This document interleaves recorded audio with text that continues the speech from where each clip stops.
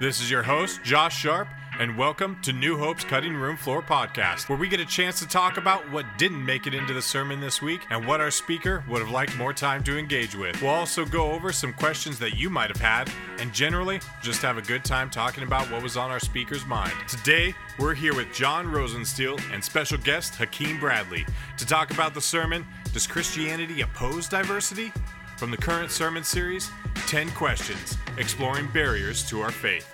Well, thanks for joining us on the cutting room floor. Thank you, Josh. Thanks for being here, John, as I've seen you on computer today. I don't think I've seen you in person yet today. Yeah. So we also have a special guest with us here today, Hakeem Bradley. How you doing? How's it going, man? I can't complain. You came out of nowhere for this one, so thank you. This is true. This is very true. Yeah, and so what you mean by that, Josh, is we were discussing the obvious reality that we're talking about racial diversity and diversity in the church, and we're two white dudes. Yeah, and we just didn't really fill this out. We talked about blind spots, and that's a blind spot. So, we have some friends that know Hakeem well, and we were just talking all the different ways we know you, and so you lovingly and graciously agreed to be here to bring much needed perspective. So we're grateful. Yeah, well, I appreciate the invitation. Yeah, seriously. Yeah. You know, I love being able to meet siblings in the faith that I don't get to cross paths with often, you know, and being able to see what God is doing in the city at large, at different churches, just tapping in online to what you talked about on Sunday was super helpful for me. Yeah. Just to be like, oh yeah, God is everywhere in Portland, not in just the specific space that specific spaces that I've had the privilege of being a part of. He's everywhere. So yeah, I'm just grateful to be here. That's all I'm really trying to say. Well, thanks, man. Thank you for being here. Now that we have your phone number, we're going to be texting you all the time. You want to hang out? You want to hang out? It'd be like that, man. Now, that said, Hakeem, with our listeners and our church here, we don't know you that well. I got a chance through listening to some of your bio earlier, and that was awesome. Can you give us a rundown of your life and let us get to know you a little bit? Yeah. Man, the question is, where do I start? Okay, let me just start currently. I have a wife named Jasmine. We've been married for almost 5 years. 5 years in June. Team longevity, right? Hey. Yeah. Congrats. We're pushing. We have a 2-year-old son named Ezekiel, and we have one on the way. I don't know if it's a boy or girl yet, but I'm excited for either way. Hoping it's a girl, though. Just throwing that out there. But I'm originally from Philadelphia, Pennsylvania. So I'm a diehard Eagles, Sixers, Phillies, Flyers, whatever you name. Bro, now we gotta. I'm this a Cowboy fan. I done cracked open a can. Now I'm really distracted. I'm kind of hot and bothered over here. Hey, listen. Bro, I love you anyway. I mean, I'm gonna reach across that wide divide between Cowboys and Eagles fans. There is neither Eagle nor Cowboy in Christ Jesus. I will be honest, at least right now, as best I can read it, you guys had a better draft, and so I wanna admit that. I hope I'm wrong, but you got to get us back on track. Yeah. I mean, I'll let you guys do it. I'm sure people get a good laugh out of your sadness in the Cowboys. It's okay. It happens. I've been trusting processes everywhere, so I understand the struggle. Yeah. But born and raised in Philadelphia, moved to Portland in 2008, August of 2008. So this is almost 14 years. Oh, man. Wow. Moved out here with my mom and one of my siblings. Came from a home that's a variety of things. My parents weren't married, born to a teenage mom in a predominantly black space. It was economically poor.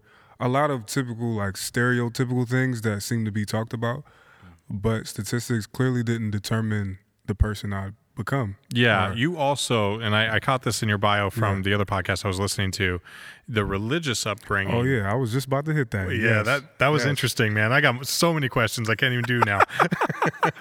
Yeah, so I grew up in a black identity cult called the 5% Nation, but it's also called the Nation of Gods and Earths. So if I can just give you a little synopsis of what this whole thing is about. Are you familiar with the Nation of Islam? Mm-hmm. Yeah. So it's an offshoot of that. So the Nation of Islam is booming in the civil rights era, and there's a guy named Clarence who goes by Clarence 13X, and he says the nation isn't taking it far enough. Not only are white people devils and all of that stuff, but black people are, particularly black men, are like Allah incarnate. and black women are like earths. So when you put gods and earths together, that's how humanity came about. So we are the original peoples of the earth. There's a supreme mathematics. So 1 or 0 to 9 all has a particular meaning. Oh, wow. And then there's the supreme alphabet. So if you listen to rap groups in the 90s, all of this is kind of infiltrating a lot of those different groups and rappers, like Wu-Tang Clan.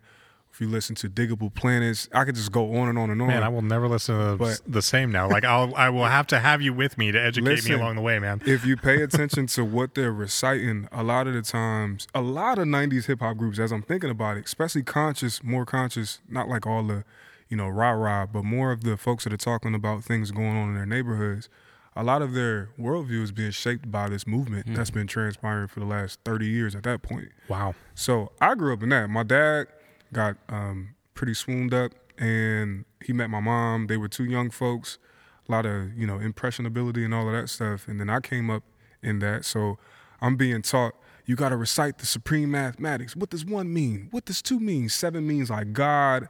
I think 1 means knowledge. 3 means understanding. It's a whole lot. So I don't remember all of it, but I grew up in all of that. So my disposition towards Christianity or the way of Jesus, whatever you want to call it, is that this is a white man's religion. So when I was listening to your teaching, I'm like, oh man, this is my life. And all I knew was all of the media that I would see that is Christian based. I see a bunch of white Jesuses. Even in black churches, when I would go with a relative to church, which had its own situations, I would see that. I would see movies, artwork, everything was just a bunch of Europeans. And I'm like, yeah, this has nothing to do with the people groups that I come from. So why get involved? But once my parents split, my dad continued down that path. My mom she went back to her roots of being a Christian. And I just said, there's something off about what I'm learning and what I'm being taught to believe. So I think I want to become a Christian. But the reasons why I wanted to become a Christian was for I laugh at it now. I wanted to eat Skittles. Like I couldn't eat Skittles because they got gelatin in them, and gelatin comes from pork. So the 5% nation kind of has somewhat of an Islamic bent to it. Okay, but I can see that. Traditional Muslims wouldn't consider that to be traditional Islam or Islam at all. So that's like a general synopsis of what I grew up in. I'm still stuck on that Skittles have pork in them. I'm just like I'm now. At least that's what I was taught. We would read the back of packets like Starburst. I believe you. And I was just like, man, I can't eat candy. Like, what am I supposed to do? Man, I don't know, son. You got to figure out something else. There are things to convert over. I was like, Skittles is one of them. Bacon is another one. I need to get out of this. But that's what I grew up in. And a lot of my relatives were also formed and shaped by this belief system. And honestly, it came out of a response to racism in the civil rights era. So I understand why something like this would come about, to affirm and give an opportunity for black people to feel a sense of worth and identity and collectivism. Yet at the same time, it's an extreme against another form of extremism. So it doesn't solve anything. Yeah. And I think it's led to a lot of misunderstandings about the way of Jesus. Now, you moved to Portland, and you get here, and you go on this journey relatively quick from what I gathered, within a few years of becoming a Christian. Yeah. And then one day, I believe your youth pastor was like, hey, go teach. We want you to teach youth group. You're like, I don't know, like, all right. And so you go do that, and the end of that, you're just like, yep, I'm just going to do this the rest of my life. Yeah. So I moved to Portland, and the irony is I got here, and I met a couple friends, and I started to attend predominantly black churches in the city, like Highland Christian Center on like 82nd and Gleason, or somewhere over there. And I was just like, all right, cool. Like, this is kind of what I want to get involved in, but I don't come necessarily from this tradition, so I don't know. And plus, at the time, I lived in Beaverton. So I lived pretty much in every space in Portland except Northwest. But I moved to Beaverton. So I'm out there, and I'm like, all right, well, what would it look like to just go to a church out here? So I get invited by a friend my junior year, but this is after me starting to be a part of Young Life at the time. And the irony is I grew up believing that, the way of Jesus is a white man's religion, but yet I came to faith in a predominantly white context, which was hilarious because I'm like, okay, God had to break my preconceived notions about white people and my actual racial biases against white people, and then actually display that together we actually create a more beautiful picture of what it means to be a follower of Jesus. But that had to happen through me attending or being a part of Young Life, then going to what was formerly Solid Rock, but is now West Side of Jesus Church and Bridgetown, all of that stuff. So, again, I come to faith my junior year of high school, then I start going to Solid Rock, as you just said, jump into the youth group, and my youth pastor's name was Jesse Richards. And I'll never forget this. I think I was 17, going on 18, and he's like, yo, man, you should teach next Wednesday. I'm like, wait, what? Teach who? And he's like, teach your peers. And I'm like, teach them what?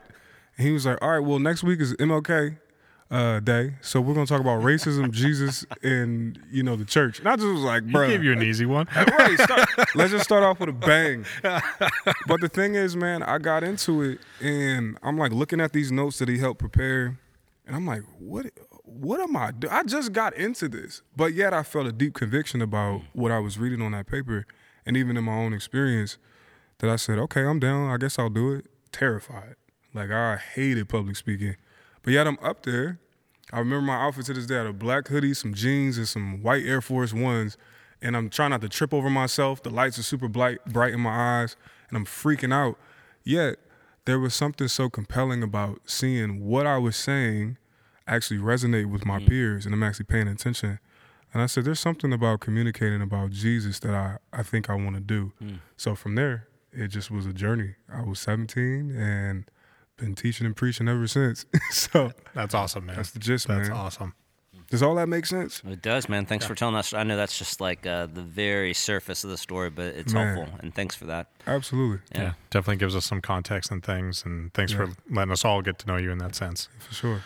Now, as what we're here for, and in the grand scheme, John, we've got to do a quick flyby of the sermon this week before we get into what hit the floor. Quick is the key, right? But you told me I got to be more concise.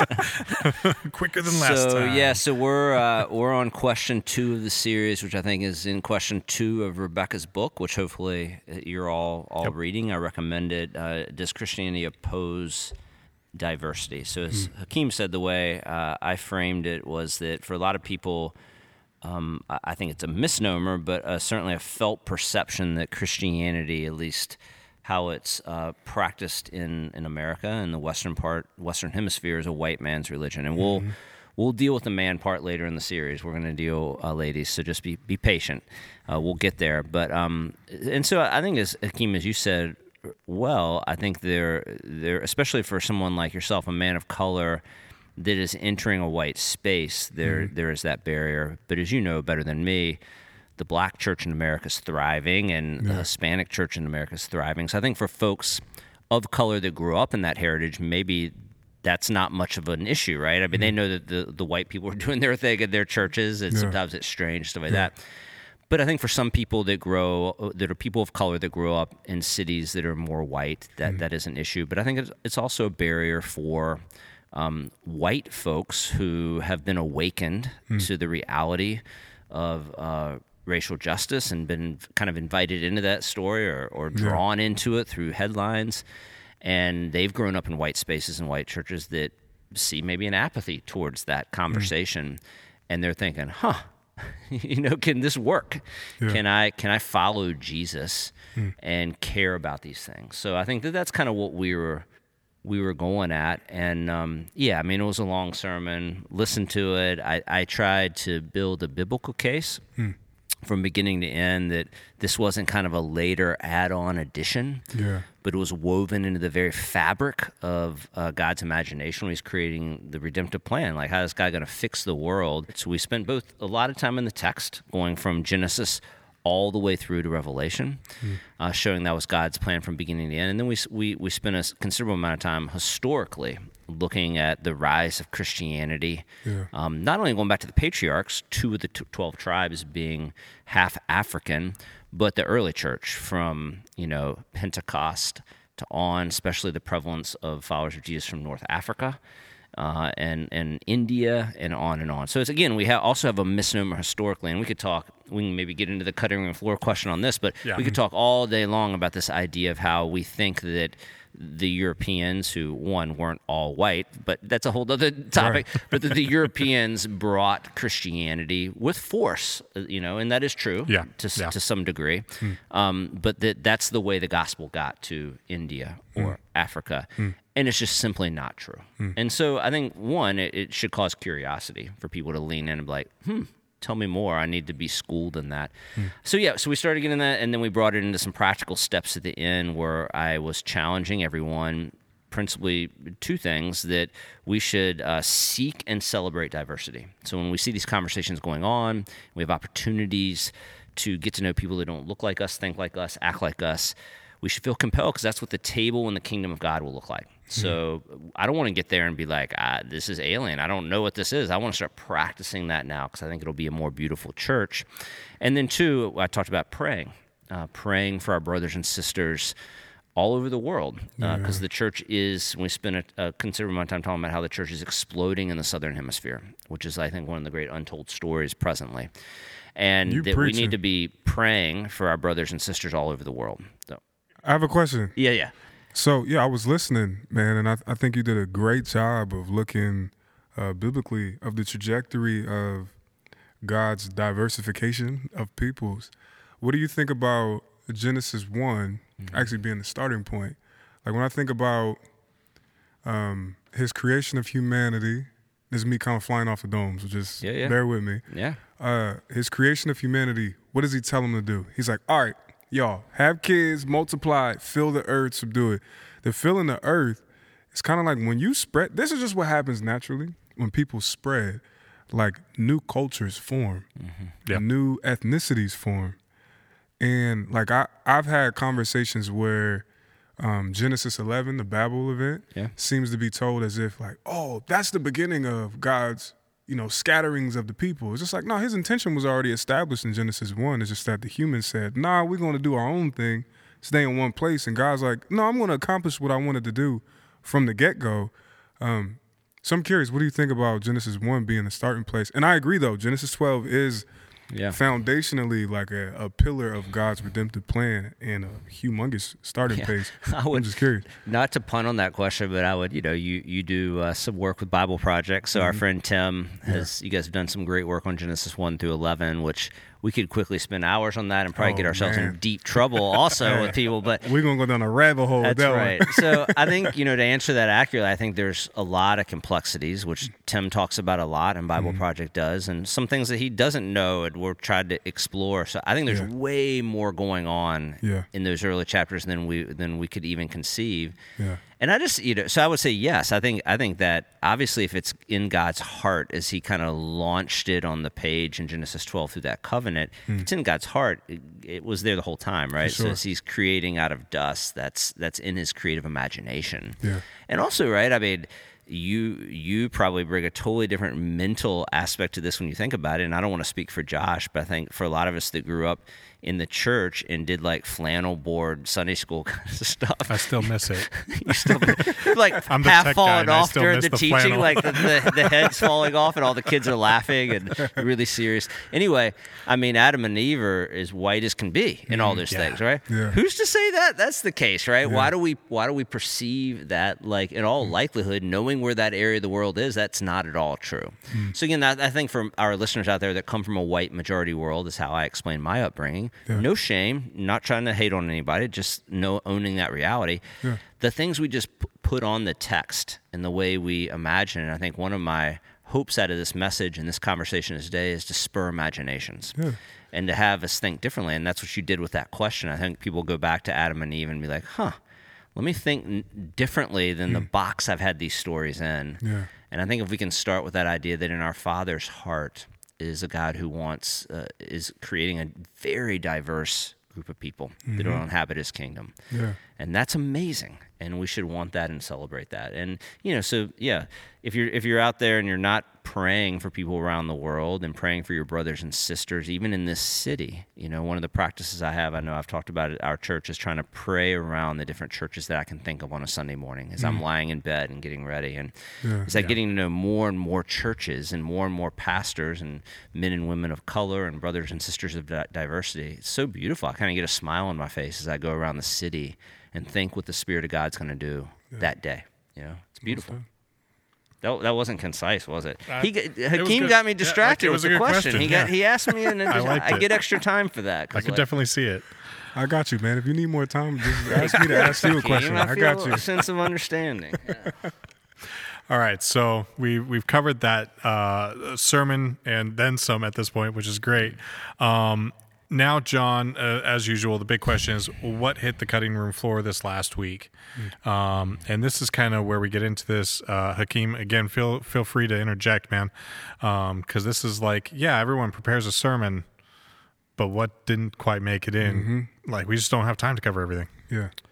Yeah, I think this is where the podcast could just go totally off the rails. So all fair warning. But, I mean, I'm going to talk in 2 weeks. Our friend Nijay is going to speak this week on taking the Bible seriously, and that's going to be amazing. And so after that, I'm going to go back to looking at the question, does the Bible condone slavery? So we'll be coming back to, it's a different angle on this conversation, but an important one, I think. Yeah. And so that's coming in a couple weeks. But I think it's a lot of the things that hit the cutting room floor were issues that, and I touched on a lot of nerves on Sunday, and hopefully did it tenderly and lovingly. But we want to be a church that has open conversations, and I think two of the things that I came close to mention but knew we just go down a deep, dark rabbit hole was this idea of CRT that's out there. Oh, man, I haven't heard of that in a minute. It's been a while. So, and again, I don't want anybody to get distracted and this and that, and I saw a graph recently that the CRT's been around, I think, since the 70s. So it's a legal theory, in a broader theory of critical theories. So it's a whole family of critical theories, how to see the world and think about the world. Critical race theory was a legal theory that went really narrowly to how people of color were treated. You know, I'm simplifying it for those who are academics out there, but for our audience, that's what it was. So it's been around for several decades in very, very small, nerdy places, right? Yeah. And not to say it was unimportant. And so if you look at the Google searches for critical race theory for like 20 years, it was nothing. There was no uptick. And then all of a sudden, about 2 years ago, it just shot through the roof. Crazy. So I don't want to we don't have time today to get into this, and I do want to give you space to touch upon it, Hakeem. But I would point people, I put in the resource list an article by David French, who wrote recently about it. I love David French. Yeah, and a podcast. And so I thought David French, as he often does, dealt with it fairly. He's a lawyer, and so he dealt with that part of it. The podcast is really excellent. It gets pretty nerdy, but I think it's helpful. That's cool. But I think for me, it just showed how so many of us are getting played. And I would just say this with love to our listeners out there. Don't get played. And both extremes can do it. The right extreme and the left extreme can do it equally. Yeah. Have a mind that's focused on Jesus and centered on truth. And I think French in that article talks about how some political agitators decided to take this term and make it basically a junk drawer for anything. And so that anytime any racial conversations come up, they would attach to this critical race theory and say that you're becoming communist and socialist and you're just taking America, down. Yeah. So I would just say, we don't have time today to do it justice. Read the article. Read the podcast, but I thought about touching on that, and I was like, no, that didn't serve the main purpose of the sermon. Yeah. But I think it is whenever we start talking about right now, that term comes up. Please, followers of Jesus, don't get distracted politically and allow that to stymie what was going on in your hearts when you were listening to the message Sunday, I hope. Yeah. So don't get distracted that. Do you want to... Oh, man. You have anything to add to that? I mean, it's unfair to put you in that position, but okay. I mean, feel free to I guess in a concise way, anything you want to add to that. I don't want to I have a really thoughtful, brilliant man of color here. Mention critical race theory and move on. So, Hakeem, do you want to correct anything I said? No, I'll just keep this short, simple, and sweet. Yeah, I think the moment you take critical race theory out of its legal realm, it's no longer critical race theory. Yeah. Correct. So it's something else, and I think that's exactly what has happened in politics. And again, if you are interested in learning about critical race theory, actually read primary sources. Yeah, it's like okay. Let me just keep that there. Just read primary sources. And I've had plenty of conversations in the last 2 years with folks in and outside of the church about CRT. Nevertheless, most of the time, if I said, can you name me an actual critical race theorist and a body of work that they've written on, it's rare that I actually encounter somebody who says, yeah, okay, and this is what I read, and here's a synopsis. And I'm like, why did I have to become a day-to-day expert in critical race theory to talk about just ethnic relations in the church? I'm just like, those two things are different. We're on different scales right now.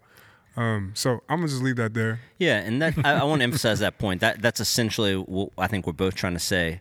Don't let the two things conflate and allow us to get distracted. So the idea of racism historically, present-day racism, racial injustice, all these things that I was calling us to consider as followers of Jesus towards a more beautiful church.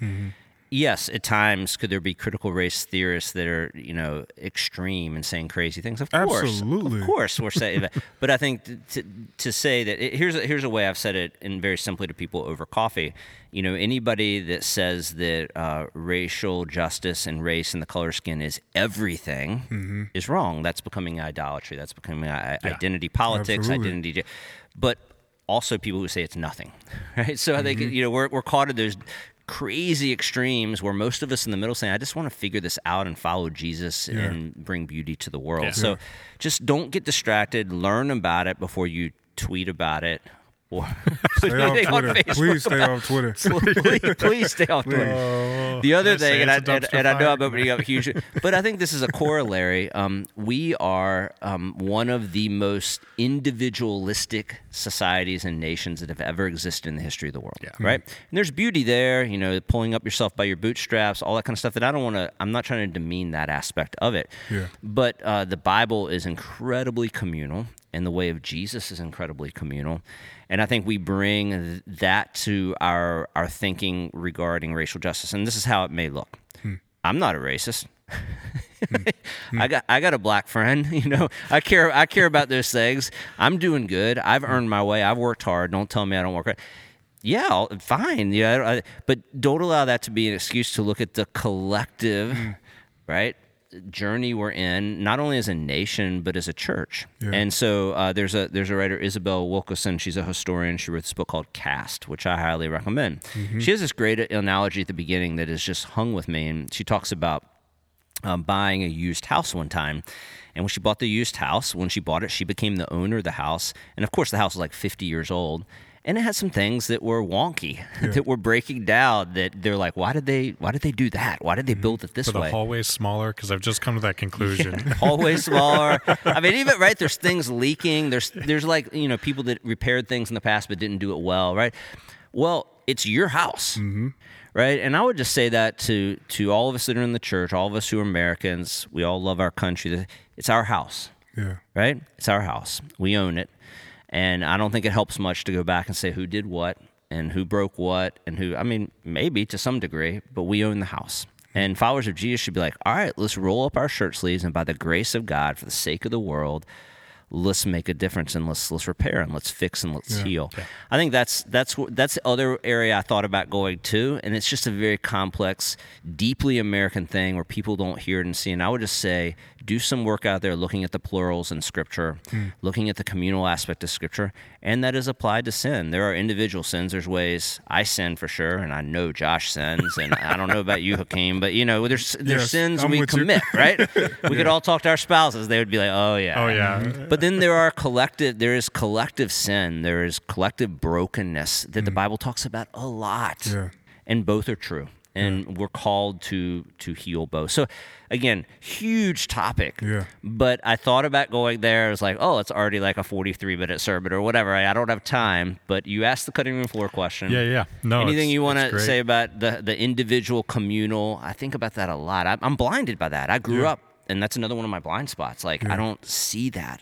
I think that house analogy is super helpful for helping people that are being caught up in all the noise that we were kind of talking about and everything else. Like, that house analogy to me was like, oh man, that's something I could spell out for somebody. I couldn't agree more, man. I also, in addition, like, even when you read the Hebrew Bible, right? When God is casting judgment on Israel, it's most of the time on the collective. And it's like he's holding the people accountable when one of y'all jacks up, that impacts the whole. It's like that's why Jesus in the I'm blanking specifically on where he says stuff like this, but that little piece of leaven or the yeast, it makes the whole bread. You get them? I forget. I'm blanking, and that sounds like I don't know what I'm talking about in the scriptures. But or sins passed on to 3 generations. You right? know what I mean? And There's a collective aspect to it, Yes. and I mean, even if we just think at society as a whole, to think that individuals who are sinful and do sinful things can't impact societal and structural things.